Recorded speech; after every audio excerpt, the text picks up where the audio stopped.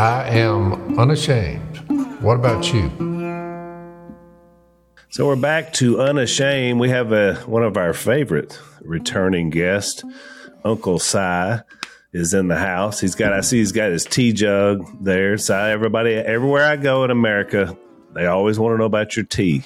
Your tea is like, I mean, everybody wants to know what's in the tea jug. And I said, well, it's tea. Hey, that's the elixir of life. Okay, hey, Dr. Oz said that when we was on his show. He did. Yeah, He asked. He said, "Si, who has the healthiest liver?" And nobody guessed you. And he said, "Uncle Si has the healthiest liver." Yeah, Jessica took him. When she jumped up and she said, "I am because I'm the youngest." And he's the wrong answer. That old man is.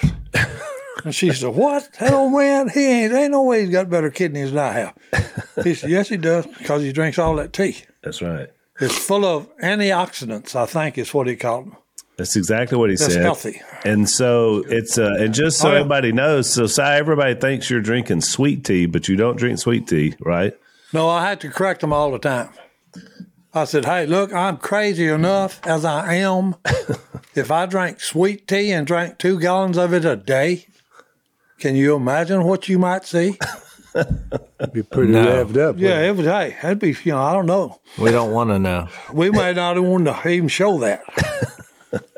Well, we haven't had you on the podcast in a while, but you recently had a procedure done to expand your lung capacity because you have COPD, which is kind of a degenerative lung disease. So tell folks about stupidity on my part. Yeah, too much smoking, right? Cigarettes. Yeah, smoking cigarettes for 30 years is stupid. Okay, that's what's caused all this. Yeah, stupidity on my part. But you're here, and so we want you to be around a little longer. So what did they do to you? And you look good, so apparently, because you just had this done a few days ago, right? Yep, had Wednesday, the 7th. Right. What Dr. Connolly did is he inserted a tube down my throat. Then he goes in and looks at my lungs. We had about a month prep. I had to take all kind of X-rays and go to the heart doctor, and get an okay for it from her. You know, and she actually put the scope up and checked my heart out, and everything's good. So I finally got all of that done, and then we'll go over there the 7th. Surgery took, it ain't surgery, it's an implant. It took about an hour. They go in and he puts a balloon in my lung, blows it up. It shuts off the oxygen supply. That's the only reason they could put them valves in there. If it had not done that, couldn't have done the procedure. But anyway, he blows the balloon up. It shuts the oxygen off. He deflates it and then puts 6 Suffolk valves. Okay, and when they're working, you see them working. He showed me a picture of it. It looks like a brim opening and closing his mouth. I'm serious. A brim as in the fish? Oh, yeah. It's giving me air because what it's doing is letting, before, when I would inhale, my lungs would expand, everything would be cool, but then I couldn't exhale. So I've got all this bad air trapped in my lungs. Oh, yeah. So all he did, he put 6 in there, and he said, you'll have an even flow now for the bad air to go out. Well, you need to rename it, Si. Name it the Chinky Pan procedure, which is No. Dr. Conley got took because I said, hey, my nickname when I was young was Perch Mouth. That's what Phil called me. So he said, when he was talking to me the rest of the whole time I was over. I'd forgotten that, Si. Perch Mouth. No, and he said, well, Perch Mouth, you ought to feel better, But hey, no, I hate to say this for the doctors and nurses and everybody involved at Houston Medical Methodist Hospital. Very, very excellent care. But the resurrection is looming larger. Oh, yeah. Well, no, I just tell everybody now, yeah. Death ain't nothing but just change vest dress, boys. Hey. But I will tell you this. This made me look at what God... You got to understand something. You're looking at dirt, for crying out loud. That's what I was made out of. Yeah. You talking about amazing, okay? You talking about some soil boys right here. Yeah. Okay, look, 100,000 miles of blood vessels and arteries in this old man's bodies. You know, that'll go around the earth about twice. So, you lost me on that one, but I'll take your word for it. No, hey. Check it out. You can Google it. Google it. You'll find out it's true. Oh man! So, Si, what welcome back, Si, if you could describe, there's a lot of different kinds of soil on planet Earth. So, what are you? Sand, clay, or are you mud? Are you gumbo mud? What? How would you describe? No. Hey, I'm the richest soil there is. Oh, okay. Okay, because hey, I'm serious. Look at our vets. You know, you got people that don't have their arms, don't have their legs, their bottom half, their body's been blown away in war. Yep. And then they're still functional. Yeah, it's pretty amazing. Yeah. Oh, it's mind-boggling. I like what that. It is. Rich, fertile soil. So size. And that's how we grow fruit, right? Because the Bible talks about fruit growers. You're a fruit grower. That's why the fruit of the Spirit. Okay, and this is for all the folks out there. Hey, look, if you got issues, and you do, you know, here's what you do. You start isolating them one at a time. Oh, you lack self-control? Well, guess what? Hey, start working on it. Get some of the fruit of the Spirit, self-control. You got an anger management problem? Hey, take that and throw it out in the garbage where it belongs. Then get you some of joy, peace, love, kindness, all the other good stuff that the Spirit got. Mm-hmm. You know, God has told you, hey, he not only just told you, he's promised you. Jesus came to this earth for one reason, to bring us life, and not just life, but the best. Okay? The Father, Son, and the Holy Spirit, all they want for the human race is the best there is. That's right. Boys, hey, you can't find nothing to beat that, I'm telling you. You went into surgery, you couldn't talk or breathe, you came out preaching. So it's a good sign. What Dr. Conley said. Good grief, he was kind of, wasn't having problems speaking. He said, I may have created a monster. And I said, well, if you gave me good airways, yeah, you have. All you needed was 6 chinky pins in one lung and 6 bluegills in the other, and look outside. That's it. Hey, do you still have the balloon in your lung, or is that just no? That was just to blow it up. Oh, okay. No. Yeah, they actually put it inside my lung and fill it, blow a balloon up. Did you levitate off the bed when they put the balloon in you? Well, hey, I don't know. I'm out. Okay, I'm asleep. Well, you don't weigh 60 pounds. I just figure How long did it feel like when you closed your eyes? How long was it when you opened them? No time passed. That's the way the resurrection is. Yeah. You close your eyes, no time passes for you. You open them, it's that long. And again, I woke up with no pain. Resurrection going to be the same way. Yeah, that's a good all point. The pain and sorrow and tears and all the bad stuff. Nah. You've gone through a mini resurrection on this one, ain't you? Oh, yeah. Did you see a white light in a tunnel? Hey, I see a white light all the time. Oh, okay. And so bright, it'll blind you if you look at it long. Okay, that's who I'm following. Okay, it's a bright light. Hey, I like it. So, decide to prove that your point was true about being a bag of dirt. That's exactly the way Jesus described humanity in Matthew 13 when the parable of the sower. He said we're all different kinds of soil. Different kinds of soil. Exactly. And That's some of us are open to his message. Some are closed. Some accept it for a while. But the ones that are blessed are the ones that take in the message and then multiply and grow and bear fruit, to your point. And actually not only take it in, but then apply it to their every minute of their life. Right. I like that. That's good. Well, I prayed, Si, that you'd have a few more years on the earth, the Almighty, and looks like you're You got another duck season coming up. Look here. Sorry, you. Oh, we're back on the teal. Here's what you've been missing right here. They struck this morning, baby. I looked around for you this morning. I didn't see you because you can't breathing problems. Hey, that's there. One of God's little creatures there that is amazing. He's a jet aircraft in the air. He comes, lands on the water. He's a boat. Okay, if he gets hungry, he wants to go a little deep, like 2 foot deep, get something to eat, get some of the grain off the bottom of the deal. Then it comes a submarine. So you know what Dad is like, Jason? Dad is like King David. After he cut off Goliath's head, everybody knows the battle, right? But if you read on, David carried around the head of Goliath for like a month. After what happened, everywhere he went, he carried that head. So Dad looks like that was starting to smell. Well, it was. I mean, a month out in the desert, but Dad's doing the same thing with that group of teal. We've translated them over to the next podcast. That's pretty good. Yeah, that's when times have been a little bit desperate, I suppose. So David was just trying to tell everybody, that Texas, it's got a sign that says "Don't mix with Texas."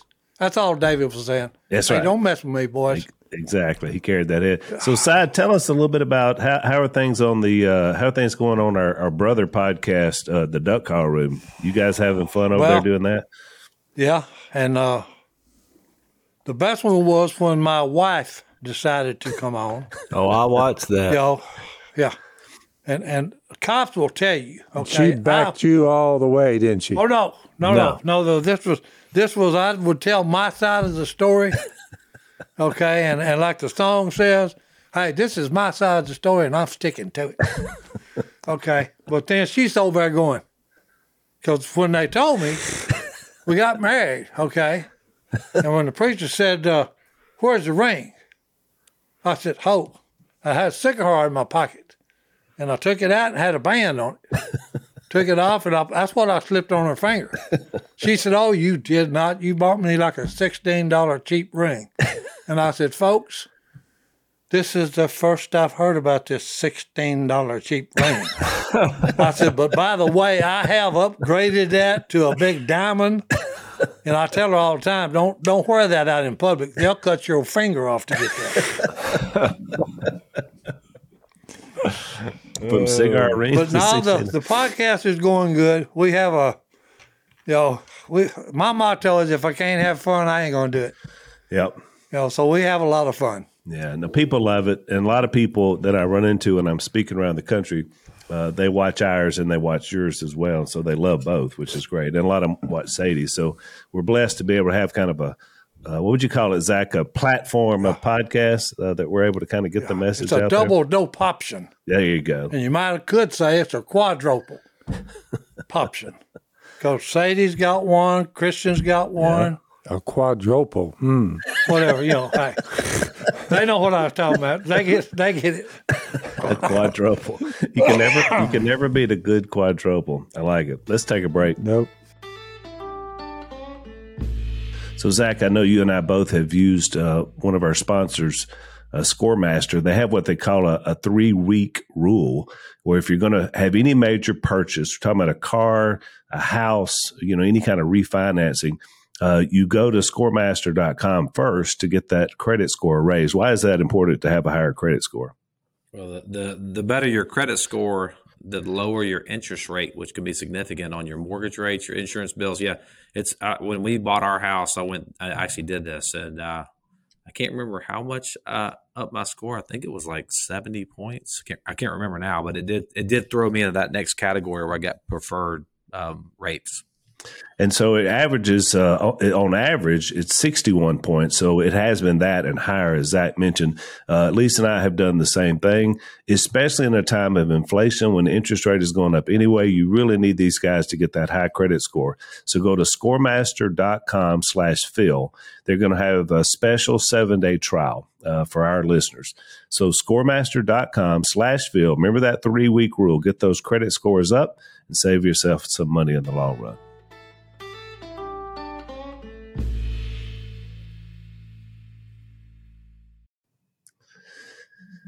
So we're studying the book of Mark. So, Si, we're going to invite you just to jump in anytime you got anything to add to our Bible study today.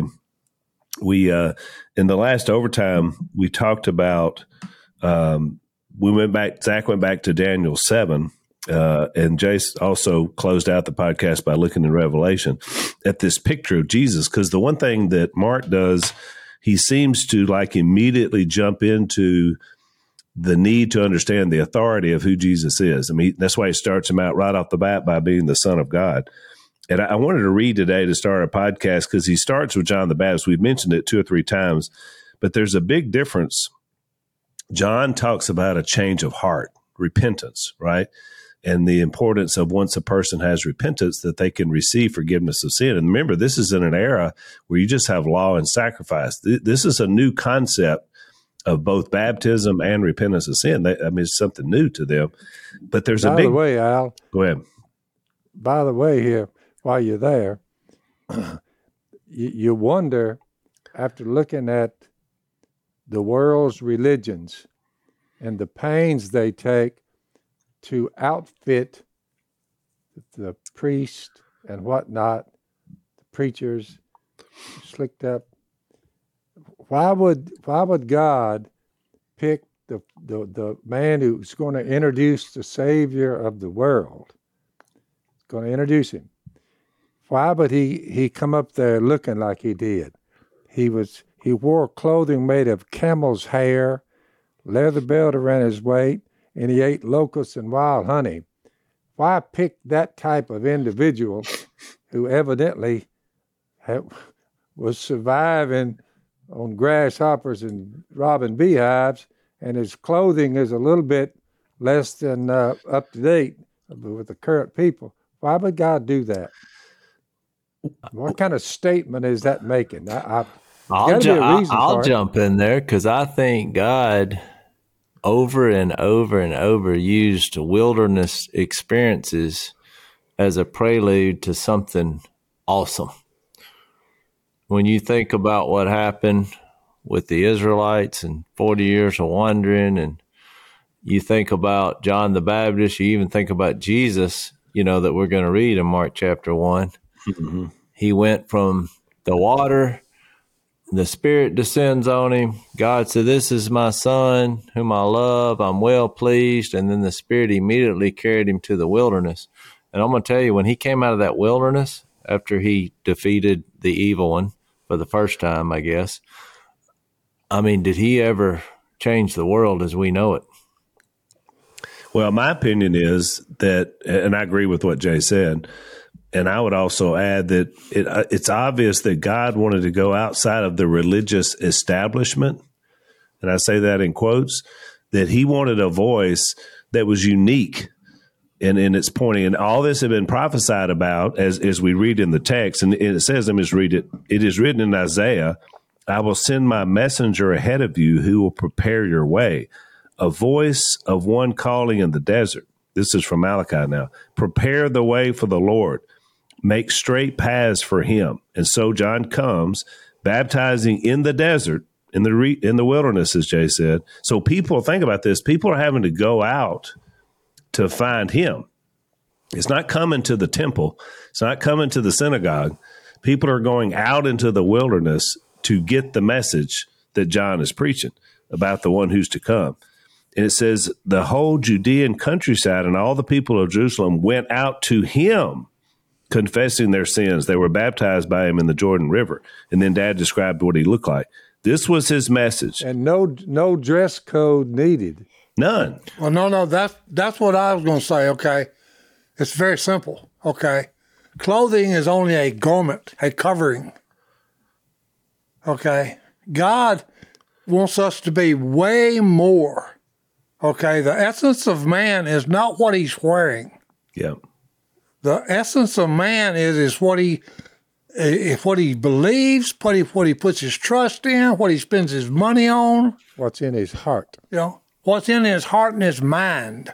Is that why you didn't wear clothes the first 10 or 12 years of your life? Well, it may have been, but I'm a free spirit. I remember even when they describe... I remember when Ma when you were 6 years old, and everybody was going toward the school bus, pull up there out there, and but you were naked. I mean, like you came out of my mama's loins. You were naked, and you said, "Nope, no clothes for me."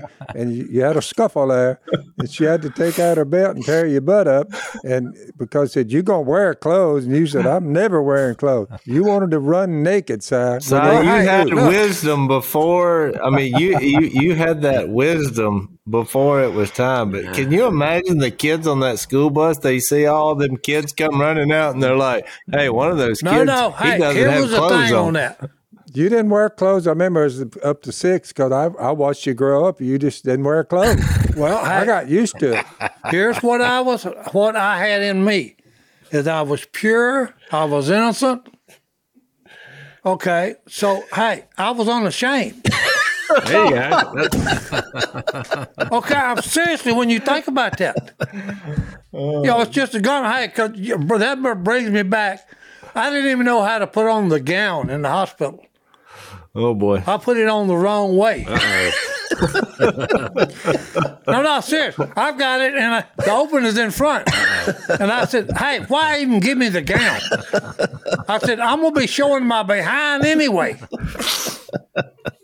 But you couldn't tie the gown. You couldn't find where the gown is tied. Yeah. If you. Yeah, I put it on backwards. Yeah. But I just told him, I said, "Hey, look, why not just leave me in my birthday suit? Forget the stupid gown." Yeah. You were going back to your childhood, Si. Hey, that's it. Hey, give me freedom, boys, or give me death, period. Little Patrick Henry from Uncle Si. So let me keep reading. This was John the Baptist's message.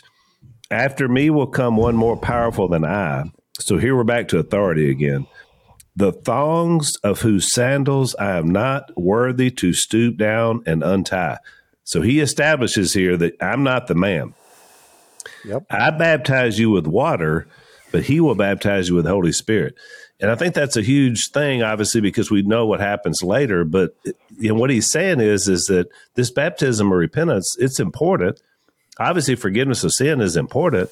It's a change of heart, but a change of nature is something new. I mean, we're talking about change of heart to change of nature. The Spirit of God can change your nature. It turns you into something spiritual like God and gives you that opportunity. And so I think he's really drawing the line early in the difference between the way things had always been and for the way things that are about to be. And we've spent a lot of time talking about when we're talking about the kingdom. If you just saw him, his looks would tell you that he was not a religious guy according to the current culture. They knew he didn't come out of the temple. Nope. Well, I would propose that when people look at us, the last thing they would think is that we were religious people.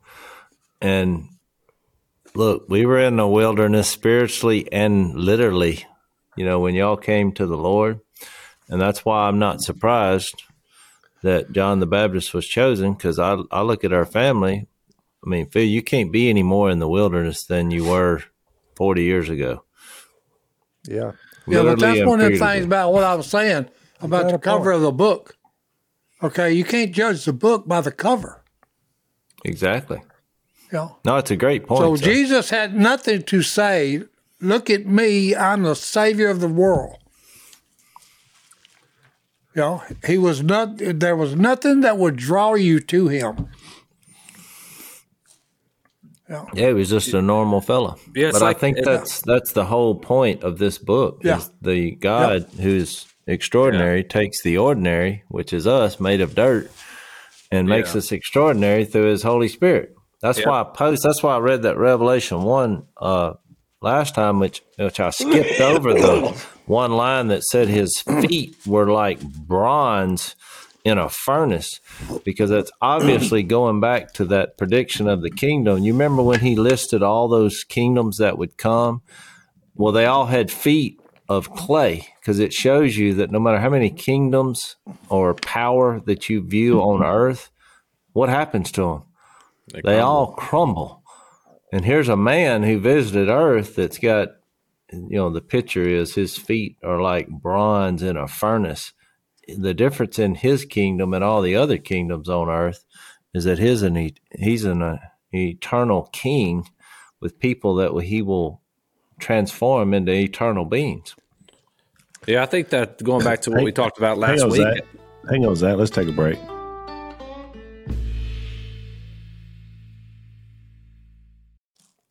Yeah, going back to what we talked about in the last episode, the kind of the paradox of the whole thing is that it's that Christ came. He's not weak, but he came in weakness. And so the picture here of the wilderness and even just the way that John the Baptist looked, it reminds me of that. I think it was the Temple of Doom. You know, when when Indiana Jones was looking for the Last Supper and looking for the cup of the Lord. You guys remember that scene?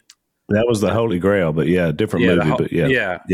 And so he's trying to find the one, and so they're all picking the wrong cup because they're looking at the one that's the most grandiose or has the most jewels on it. Yeah. And the real cup of the Lord was the one that was like the humble clay cup. And I think that's the thing that's hard for people to get their mind around. Going back to Matthew 16, the coming of the kingdom. We love that part about, hey, we're going to storm the gates of hell and the gates of Hades will not prevail. We love all that part. We don't like the next part, take up your cross and follow me. But we shouldn't be surprised when we read that, because even at the beginning of this thing, the way that this kingdom is being ushered in is in the weirdest way, like out of the wilderness with a guy that's eating locusts and wild honey that looks like Phil. You're not going to, like, this is not how we would anticipate it coming. We would think of a big, procession and bands and armies and all that. And that's not how God came. They didn't come in the form. He came in the form of a baby. Matthew recorded this. Don't worry, saying, "What shall we eat? What shall we drink? What shall we wear?" For the pagans run after all these things. Your heavenly Father knows that you need them, but first seek His kingdom. Seek first His kingdom and His righteousness, and all these things will be given to you. Don't worry about all that stuff. Mm-hmm. There's a lot of money in clothing and food. If you look at it, just step back. It's a big, multi-billion industry. And when it comes down to it, ain't nothing there. That's it. That's the threat. That's the point about it. Yeah. When you get right down to the nitty gritty, clothes ain't nothing there. Yeah. Was it James that said the moths get them and they rot anyway? I mean, if you put everything into that, right? I mean, which is the whole idea. And I think Zach was right. It's the idea of how it came that showed that it was different. Even look at the next verse. So we'll read this little section when he gets baptized in verse 9 of Mark 1. At that time, Jesus came from Nazareth in Galilee, which you can just stop right there. Right off the bat, that's outside of the religious establishment. Remember, Jace, when the Pharisees, they were saying, what good thing comes out of Nazareth? I mean, this was where all the cults live. This is where the scrubs live in this region. You're not going to have the Messiah, the Son of God, come living in this place. That was their thought process, but that's where he was. He was baptized by John in the Jordan. And we know from other accounts, it's like, well, why are you coming to me for baptism? I mean, you should be baptized in me. I mean, John the Baptist recognized Jesus even then. Do you think? What kind of clothing did the Son of God, the one through what everything was made through him, creator of the cosmos? I just wonder what his attire looked like. I'm sure Mark gives John the Baptist. I wonder what Jesus was wearing. I'm sure it was very, very humble. It wasn't anything fancy. Through the Holy Spirit. That's my take on it. I'm serious. Yeah. Purity, I agree. As Jesus was coming up out of the water, he saw heaven being torn open and the Spirit descending on him like a dove. And a voice came from heaven, "You are my Son, whom I love. With you I am well pleased." And then, of course, as soon as that happens, the revealing of who he was, and once the Spirit sent him out into the desert, the wilderness, as Jace calls it, and he was in the desert 40 days being tempted by Satan. He was with the wild animals, and angels attended him. And so we've talked about a lot of the different reasons why. Obviously, one of the reasons why he was baptized by John was to fulfill prophecy. and righteousness. The second was to identify him as the Messiah, the Son of God. We know that from John's account. But the third was really the most important one to me, to introduce the Spirit of God for all of us. This is what opened the door now for humanity, for the Spirit of God to have the opportunity to live in us. And that was probably the biggest thing, other than just revealing who he was, in my opinion. Yeah. Well, yeah, and you in this moment you have a picture of the full, like I say, the full, like a better view of God being Father, Son, and Holy Spirit. You have all members of the Trinity are present in Jesus's baptism. You have the Son that's present. You have the Father who says, "This is my Son, whom I'm well pleased," and then you have the Holy Spirit descending on him like a dove. So you've got all three persons of the Trinity. And that's really important for us to understand, because if we don't understand that God is triune, like then we don't understand who God is, and we're not worshiping the God of the Bible. We have to start with who God is. So I think that's another big part of this moment.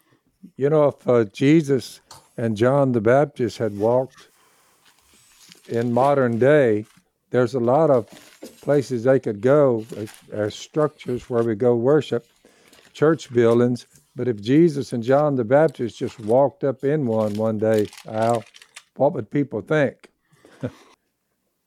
Well, we kind of saw what they think, because when you read the Gospels, they didn't think too much of him.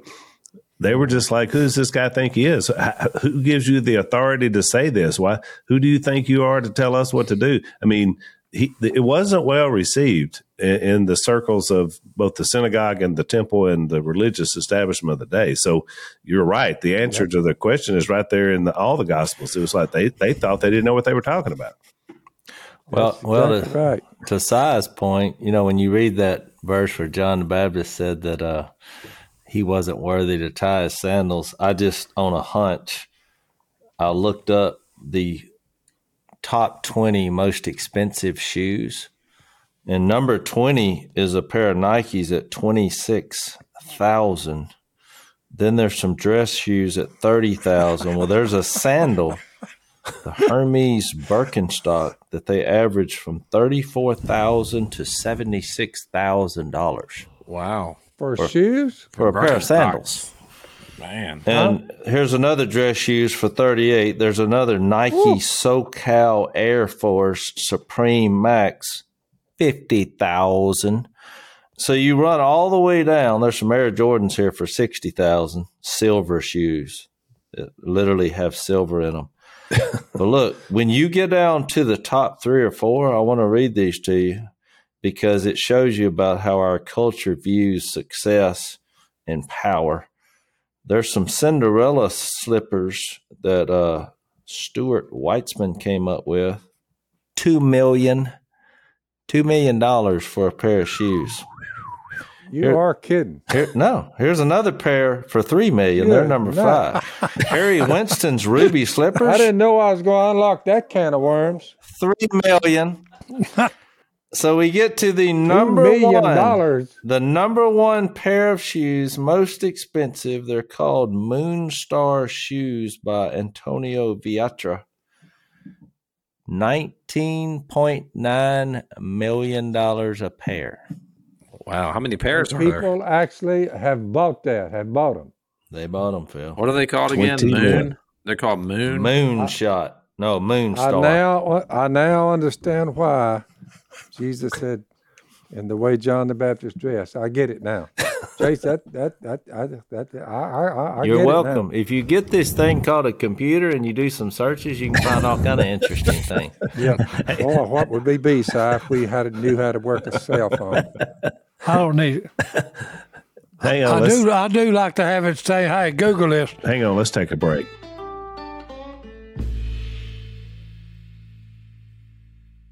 So when you look at this story, Jace, it was kind of like we were talking about, from the water to the wilderness, because immediately this goes from this scene that Zach was describing that shows the all three of the persons of God. It introduces the Spirit for all mankind, and then immediately the Spirit, it says, takes him into the wilderness. So, which means that there was a voice, or whatever, however you want to say, just like we talked about the Spirit guiding and leading us, that said, you need to go out here. And so when he did, He was out there for 40 days, it says, with the wild animals. And when you read about Matthew chapter 4 or Luke chapter 4, you get what happens while he's out there. And he was literally approached by Satan. Kind of, I would say, at his weakest human time. I mean, he'd been fasting for 40 days. He hadn't eaten anything. And so the evil one shows up and basically tries to get him to figure out what he's doing here. Because we already know from a little bit later, the demons, they know who he is, but they don't know why he's here. And so it's almost like including Satan. Right. He didn't know he was going to die and save the world. No, he didn't. We know that from, what is it, Corinthians, where it says they didn't know? 1 Corinthians 4. Yeah, because if they would have known, they would have never crucified the Lord of glory. I love this, too, because it shows the nature of God. Think about it. You come out of the wilderness, like the whole message, the proclamation of this coming God is coming out of the wilderness, which I'm thinking of the book of Exodus. You can't hardly read this without thinking of the book of Exodus, right? And God's people in the wilderness for 40 years before they went to the promised land. So they're coming out of the wilderness to proclaim the coming of the kingdom and the king. The king arrives. He's baptized. The moment of God the Father speaks over him. So this is my son whom I'm well pleased. The Spirit descends on him. And then that God, Emmanuel, God came to earth, became like us. He goes back into the wilderness. That's the first place he went. Like he went back into the wilderness to go to the place where we're at. The metaphor there is just unbelievable and so profound to me. Well, and doesn't Paul point that out, Zach, in 1 Corinthians 10, when he compares that exact thing? He says, when they went through the Red Sea and the cloud that was going over them, in essence, they were being baptized, he says. He uses that metaphor. They were being baptized to go now into the wilderness before they ever reached the promised land. So you're right. It's such a strong shadow or picture of what's going to happen with Christ and then he did it for us too. I think that's the reason he did it. The Hebrew writer says he had to be tempted in every way so he could relate to his brothers. And so that's why he went out. The Spirit took him into that wilderness to face temptation. And to every time Satan used all of his craftiness and used the scriptures to try to attack, he came back and he said, nope, will of God, will of God, will of God. Every time he get back to why he was there. It is written. Then throw in Psalms 23 about walking through the wilderness. Your rod and your staff there is comfortable. Sorry, say that again, Si. About the wilderness, Psalms 23. About you'll walk through the valley of death. Oh yeah, I will fear no evil. Yeah, No, that's a great point. That's because another the Lord's picture. with you. Right. Yeah. Right. And you notice he kept combating that because Satan, it really shows you how crafty he is. So he knows who Jesus is, but he doesn't know why he's here. And he's using scripture, which has been the Holy Spirit carrying along all this time to get to Jesus, as a way to try to convince him what to do. You talk about crafty. I mean, that's a bold move, when you think about it, to try this on the Son of God. And yet that's how bold he is. Not is, because he's still doing it. I mean, we're still facing the temptation. We're still facing the lies. Yeah. We're still facing the misuse of what God said to try to convince you to do something God doesn't want you to do.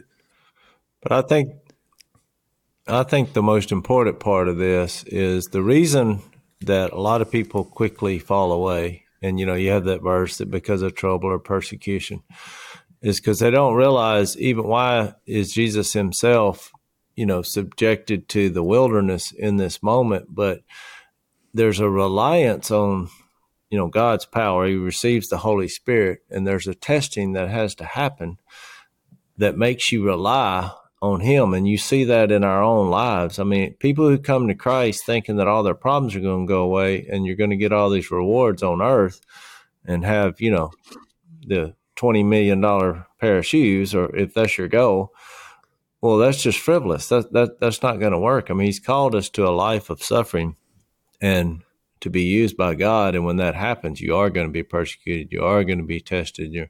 So it's not like he's taking the problems away. He's just giving you the ability to navigate through it, to show the character of God, which is working in each and every one of us, which is what Jesus did. He did say, if they hated me, they will hate you also. Yeah, he did. So we shouldn't be surprised. Yeah, and I think that's the call for us to join into his suffering, which nobody wants to suffer. But I think that's the thing that I'm just trying to get my mind around, is a God who would suffer, a God who would condescend, a God who would go into the wilderness voluntarily, a God. Even think about the weakness of Christ here. Not only is he going into the wilderness to be tempted, he's intentionally fasting, in this process, which you would think would make him more vulnerable. So what you continue to see with Christ at the very beginning of his ministry here, which is, by the way, also when he was baptized, was the establishment of his ministry. Mm-hmm. It's a continual, intentional making himself weak and vulnerable. I think that's the part that why this kingdom message is so hard to explain. We've mentioned this kind of in the overtime last segment. It's so difficult. One of the reasons it's so difficult is because that is completely contrary to everything that we hold as humans. Like, we make myself vulnerable. No, I'm going to protect myself. I'm going to posture myself. I'm going to make sure that I get what I deserve and that no one takes advantage of me, and blah, blah, blah, blah, blah, position myself. And then we have this God of the universe who's so much greater than we are, and he takes the complete opposite approach. That it's got to be divine. To me, that I don't even know how to make sense of that. So let's take our last break.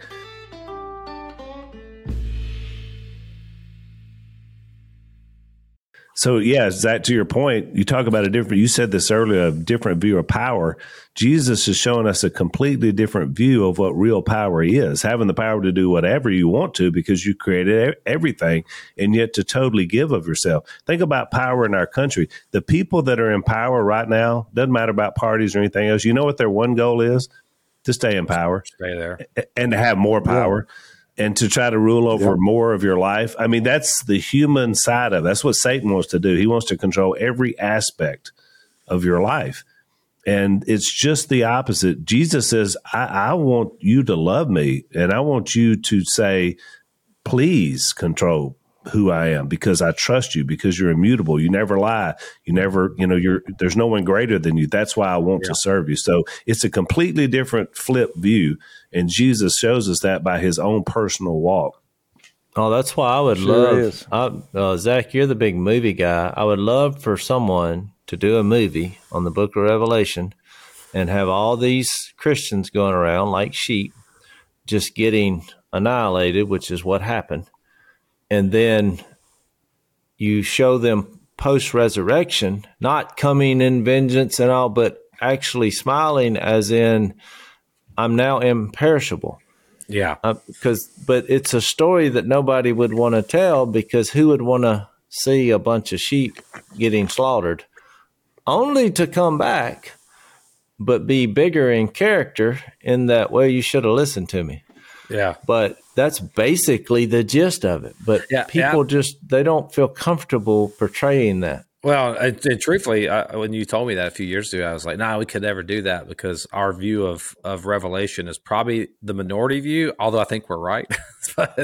but yeah, I think it ties into all this, the end times and eschatology and how this whole idea, I do think it ties in. I think it ties in because, like, the what's happening here is that people, we want to contain God. That's what we've always wanted to do. Let's put him in a box. Let's contain him.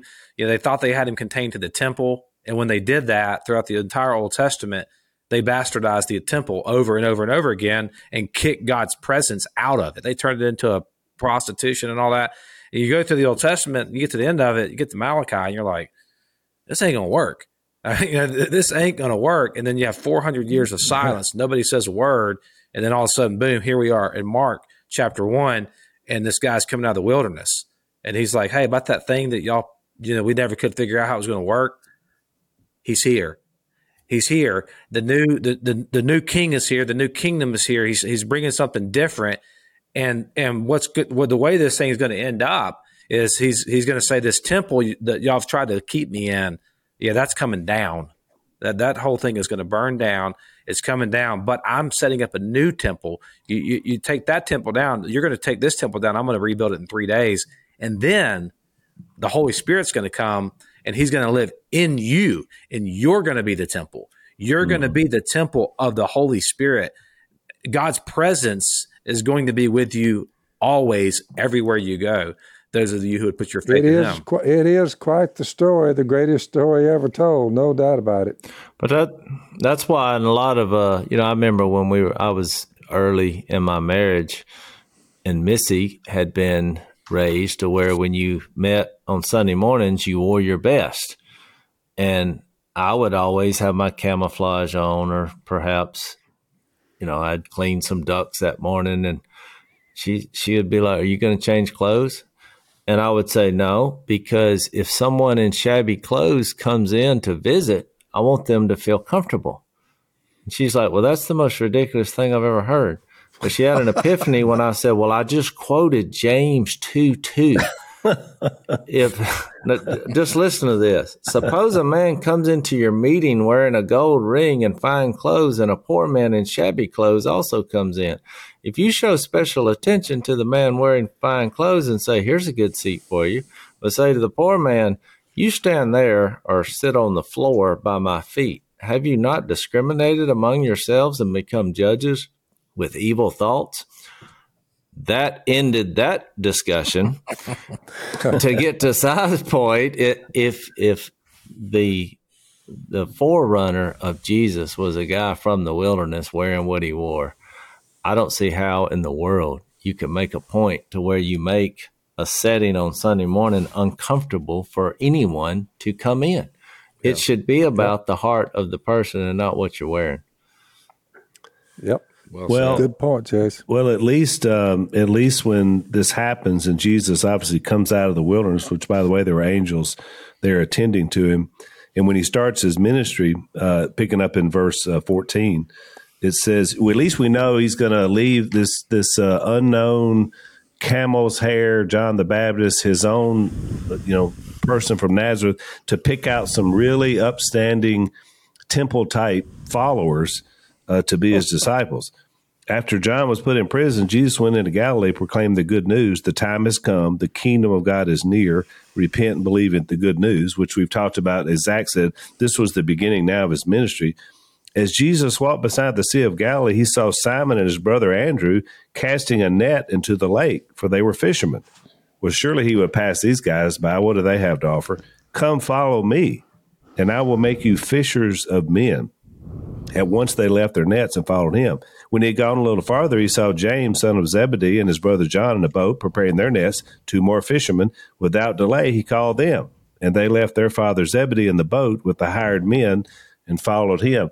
So kind of continuing in our theme of greatness in being and what you wouldn't expect, his first 4 picks were sea rats, commercial fishermen, who would have had no standing in terms of the religious establishment, So again, he's continuing the narrative as he goes right into his next phase of picking his shots.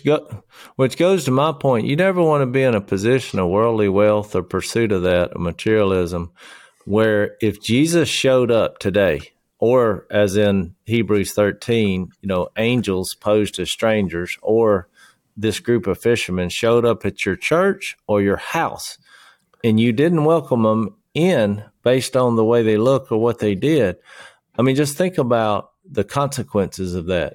Here, the Savior of the universe or the forerunner shows up and you missed it just based on your appearance of what Christianity or God would be like. You would miss the whole thing. Yeah. Yep. And, now it almost works in reverse, Jace, because, I don't know why, but in kind of more in the common area, a lot of churches are dressing down. You see people when they come. It's not like it used to be, like what you described. And so now I almost have to tell a couple of people, look, it's okay. Keep wearing something nice just in case somebody comes in wearing nice. I want them to feel comfortable in your setting. We've almost flipped the script, which is a good thing, I think, Yeah, you know what happens? What happens when you live a kingdom life, when you're fully invested in the kingdom, and living in the presence of God, what happens is you move from trying to find splendor and like we want to see the big thing, right? And that's how we get motivation in our daily, ordinary, mundane lives.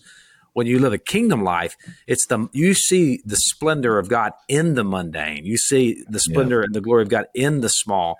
And I think that's what's happening here. Like we got to have the big thing, the big show. And I'm like, man, the Bible says where 2 or 3 are gathered, I'm there. And how many people, if they were in a church with 2 or 3 people, they would just feel defeated.